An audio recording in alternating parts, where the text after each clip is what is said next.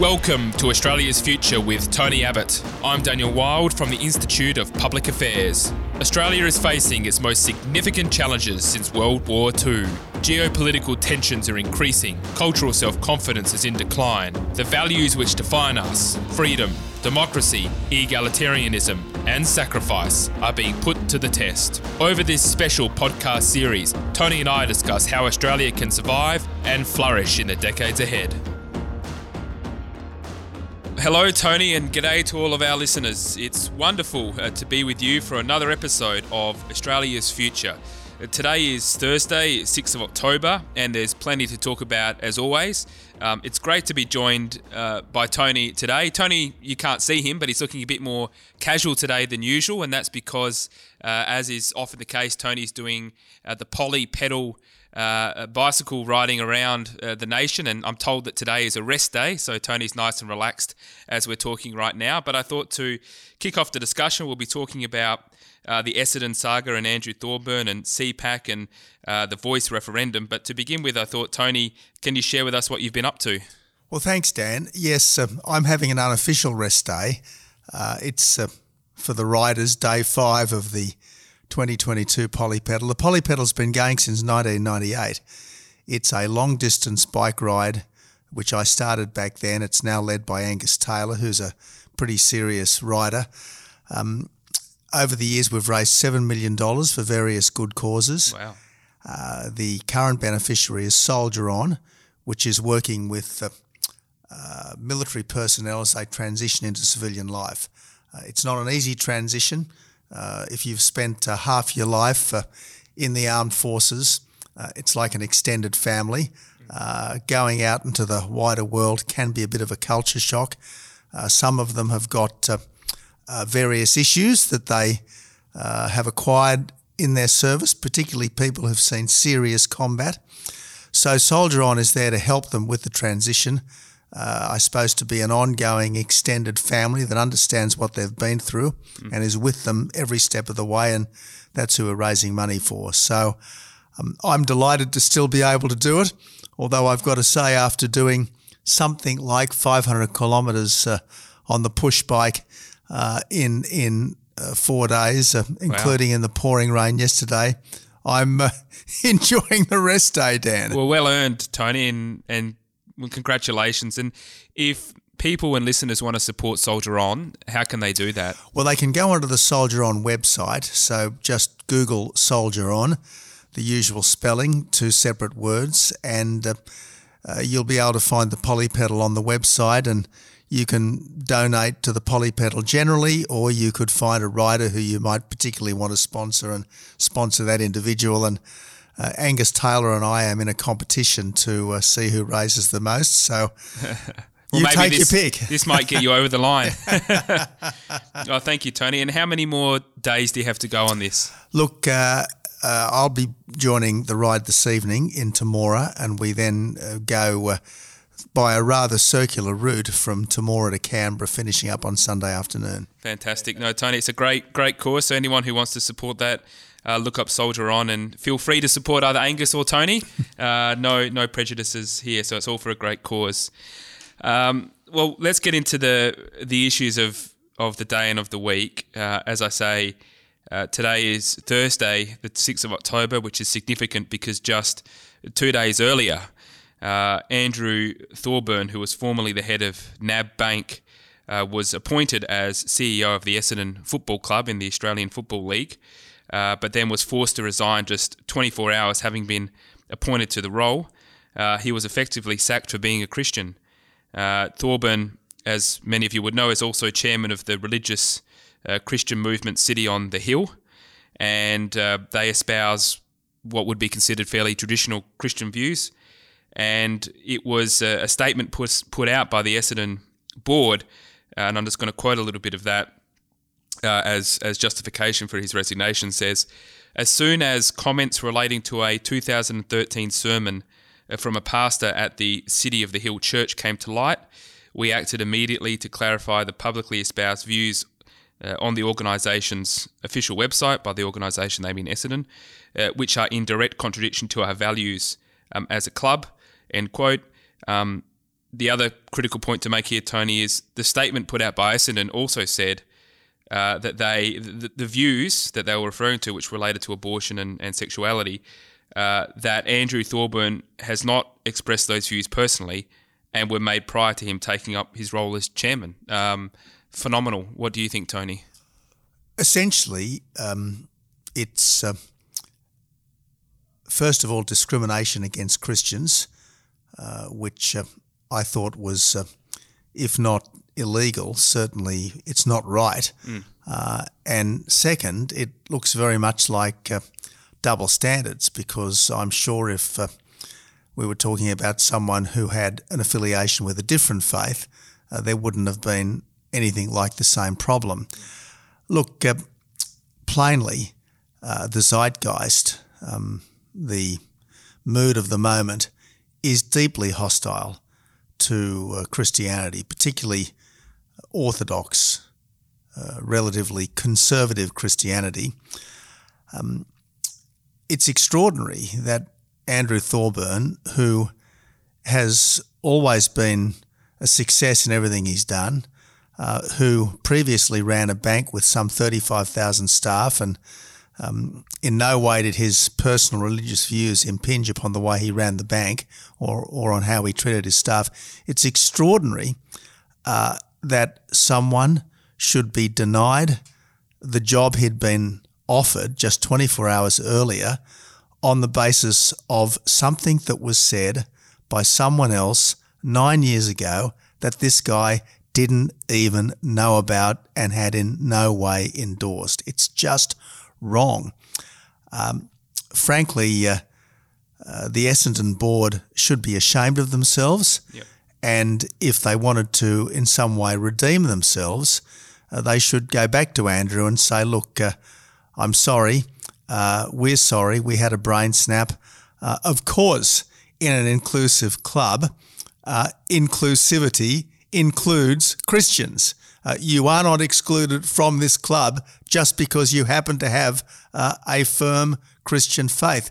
And the other person who should hang his head in shame is Victorian Premier Daniel Andrews, who joined the lynch mob over the last day or so, referring to the views of Orthodox Christians as bigotry. Well, really and truly, if he wants to be the Premier of a diverse and inclusive state, a little bit more generosity of spirit's called for. Of course, and this is the man who, in lockdowns, closed the churches and the mosques and the synagogues. So if you want to look anywhere for anti-religious, anti-Christian bigotry, then look no further than the Premier's office. I'll read out a statement made by Andrew Thorburn on his, it was published on his LinkedIn page, and I'll just read out a couple of parts that he published after he was, he resigned but effectively was sacked. He says, people should be able to hold different views on complex personal and moral matters and be able to live and work together, even with those differences, and always with respect. Behaviour is the key. This is an all-important part of a tolerant and diverse society, end quote. I mean, what possibly is objectionable about that perspective? Look, Andrew Thorburn has precisely put what should be the position. People are entitled to a personal view. They shouldn't be discriminated against on the basis of a personal view, which is in no way inconsistent with them doing a professional job. It's absolutely extraordinary. And as I say, it's a total double standard, because we've seen already in the sports world the different treatment of people who do things on account of Christian faith to people who do things on account of another faith. And yes, it's just wrong. And I'm not at all surprised that Archbishop Peter Comensoli has effectively torn up his Essendon ticket, because what the Essendon board have said is that Christians aren't welcome here. Anyone who is publicly a Christian is not welcome here. Well, again, it's just wrong, and they really need to have a good, long, hard look at themselves. Yeah, and just one more observation on this, and I was just saying this to you before we were recording, that, I'm really concerned that this is just, another step in the direction, effectively, of the entire Bible becoming unlawful under the rubric of hate speech because some people might be offended by some passages in it. Now, I understand that a literal reading of the Bible is not everyone's cup of tea, and that's fine. But surely in a nation like Australia, founded on the Judeo-Christian ethic, we can recognise the centrality of these ideas, whether it's the dignity of the individual, freedom, tolerance. These are all Christian ideas. Where does this end, Tony? How do we stop this? Well, the way to stop it is by calling it out when we see it. Yep. And I suppose by asking anyone who's offended by Christianity to go back and have a good read of the New Testament, particularly the Gospels, because honestly, lovelier words and more decent and humane thinking would be pretty much impossible to find. And the reason why our society is as decent to minorities as it's ever been, more decent to minorities than any other societies, the reason why our English-speaking, broadly Judeo-Christian societies are so easygoing and welcoming is because we have this tradition and we have been learning from this tradition and improving on this tradition for 2,000 years. Now, we should respect that which has made us, and nothing has made us more than the Gospels. And I think that parlays nicely into our next topic that I wanted to talk with you about, which is the CPAC conference, because this is an annual conference that's held in Sydney. CPAC stands for Conservative Political Action Committee. It's a US-based organisation, if you like, which has been brought to Australia over the last few years. It was quite a big event held over Sydney. I had the opportunity to speak. You had the opportunity to speak. I think you gave the speech probably alongside Jacinta Price that excited people at that conference the most, and I'm sure a lot of our listeners were there or at least know about it. And there was a lot of, I think, a sense of being under siege on the right at that conference. You gave a great speech and you basically outlined your vision for the philosophy of the Liberal Party and the centre-right, a great article in the Australian earlier this week on it. Can you give us your assessment of CPAC and what you talked about and what your thoughts were? Well, Dan, I was essentially reminding people that the Liberal Party is the Freedom Party, it's the Tradition Party, and it's the Patriot Party. I accept that just at the moment, our party or my party doesn't seem to be in the ascendant, but nevertheless, these are enduring ideas. These are powerful instincts with deep resonance in the Australian people. And if I may cite the Blessed Margaret Thatcher and her statement that the facts are conservative, sooner or later, some of the things that vex us will end. Eventually, the facts will trump perverse thinking and mistaken ideology. For instance, I am confident that those who currently engage in routine bouts of cultural self-loathing would change their mind if they suddenly were confronted with the prospect of living under a different kind of government to liberal democracy. I'm confident that the people who are currently obsessed with carbon dioxide emissions will change their mind when we can't keep the lights on as a result of policies based on that obsession. Mm-hmm. So look, I think sooner or later these, I think, extremely attractive instincts that are at the heart of the Liberal Party of Australia's thinking will reassert themselves and will win out at the ballot box. Yeah, it's a good observation. And one of my observations about CPAC, it's really the base of the base that is there. These are people that are sort of, I guess, ahead of the curve in terms of the thinking of what's happening. And there's a real angst about the direction of the coalition, coupled with concern about the Labor government. And one of the observations I made was this Labor government in Canberra is more radical than Whitlam. They're smarter than Whitlam, but we don't as yet have a Joh Bjelke-Petersen to bring it down.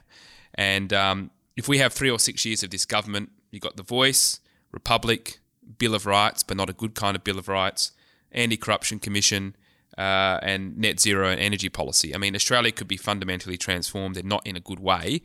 So I think that we need to keep the coalition on its focus, but then also prosecute the case against the government. And the point I made is that in opposition, it's important to oppose bad policy based on the things we stand for. And in government, it's important to propose good policy based on the things we stand for. And as I outlined in my remarks to CPAC, the so-called Anti-Corruption Commission, I think, is an extremely problematic and perilous exercise. The Voice will divide us by race and is wrong in principle as well as being bad in practice. And becoming a republic will not fix any of the problems that we currently grapple with, and it certainly would be a leap into the constitutional unknown and an act of cultural vandalism, in my view. I mean, the Crown has been with us every step of our journey as a nation. It's been with us ever since 1788. It hasn't stopped us from becoming a free, fair and prosperous country with a distinct Australian identity. Why should we become some dreary republic with a president picked like a politician as opposed to a Governor-General appointed like a judge to represent the Crown? Well, not only has our status as a constitutional monarchy not prevented us from becoming a free and prosperous nation, it's enabled us, I would argue, to become a free and prosperous nation. Exactly right. It's no coincidence that 7 out of the 10 freest and fairest societies on this planet are constitutional monarchies of one sort or another. Yes. Now, the great thing about having the Crown in the Constitution is that it provides a focus of unity and stability, which is above and beyond politics. And I think we've seen something of the magic of the monarchy over the last month or so, associated with the passing of Queen Elizabeth and the accession of King Charles. Now, quite different people, and yet Queen Elizabeth lived an extraordinary life of duty and service and was really a fixture in our public life. And I'm confident that now that he's finally ascended to the throne, King Charles will turn out to be very much his mother's son. And again, although his reign is certainly not going to be as long, he will be a symbol of stability and continuity in our public life. Yes, no, I completely agree, and I think it's important that we keep keeping the pressure on and talking about the challenges that this government may pose to the future of Australia. You mentioned The Voice, and The Voice was one of the main topics of discussion. I think almost every single speaker there talked about The Voice, and with very good reason. As our members would know, we have a long line of research at the Institute of Public Affairs on The Voice. We recently put up a research video featuring Senator Jacinta Price, Senator James McGrath, and leading academic and public intellectual Dr. Anthony Dillon, just outlining their views on The Voice. As we do with all of our research videos, we put that on Facebook. And as we attempt to do with all of our research videos, we wanted to promote that so it can reach as many Australians as possible. Facebook banned us from doing that. They banned us from doing that 6 times. So this is a large and growing issue, the capacity of those who oppose The Voice to be able to promulgate their views in the public domain. Tony, I just want to ask you, what's your perspective on big tech and Facebook and the way in which they may be influencing this and other issues? There's a serious problem, Dan, with politically correct censorship by big tech, and this is just another illustration of it. Obviously, former President Trump was a highly contentious figure and said and did many things that people could quite rightly object to. But the idea that Trump should have been banned and remains banned from some social media platforms is just bizarre. Yep. Absolutely bizarre.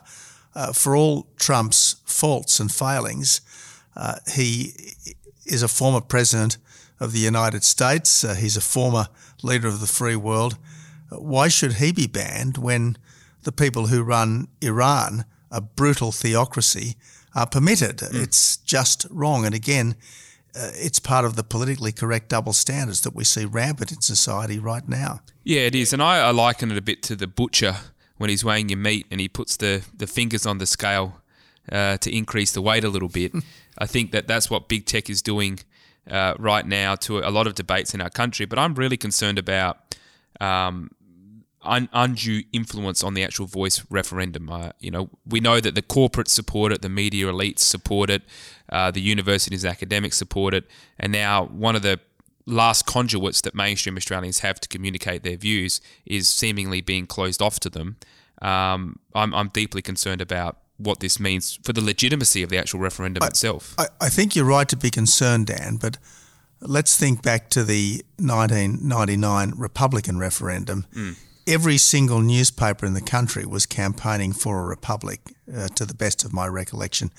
Not even the papers that normally support conservative or centre-right causes were supporting the retention of the Crown back then. And yet, when it came to a vote, the common sense of the Australian people prevailed, and the Republican proposal at that time was defeated roughly 55 to 45. So we should not despair, but we should also be aware of just how difficult this fight will be, and also just how important the fight will be, because if this thing goes through, not only will we have two classes of Australians, Indigenous Australians who can trace their ancestry back tens of thousands of years, and everyone else who came subsequent to 1788. Not only will we have more gummed up government, but essentially we will be going down the path of co-governance, which is already happening in New Zealand, where nothing can really happen without the explicit consent of the descendants of the original inhabitants. Now, I certainly think we should honour the descendants of the original inhabitants. I think we should certainly be proud of the fact that we do have an Indigenous heritage as a country, but the idea that 3% more or less of the population should be exercising a veto over what happens to everyone just doesn't make sense, and it is dead wrong. We should not make this dreadful mistake on an abundance of goodwill.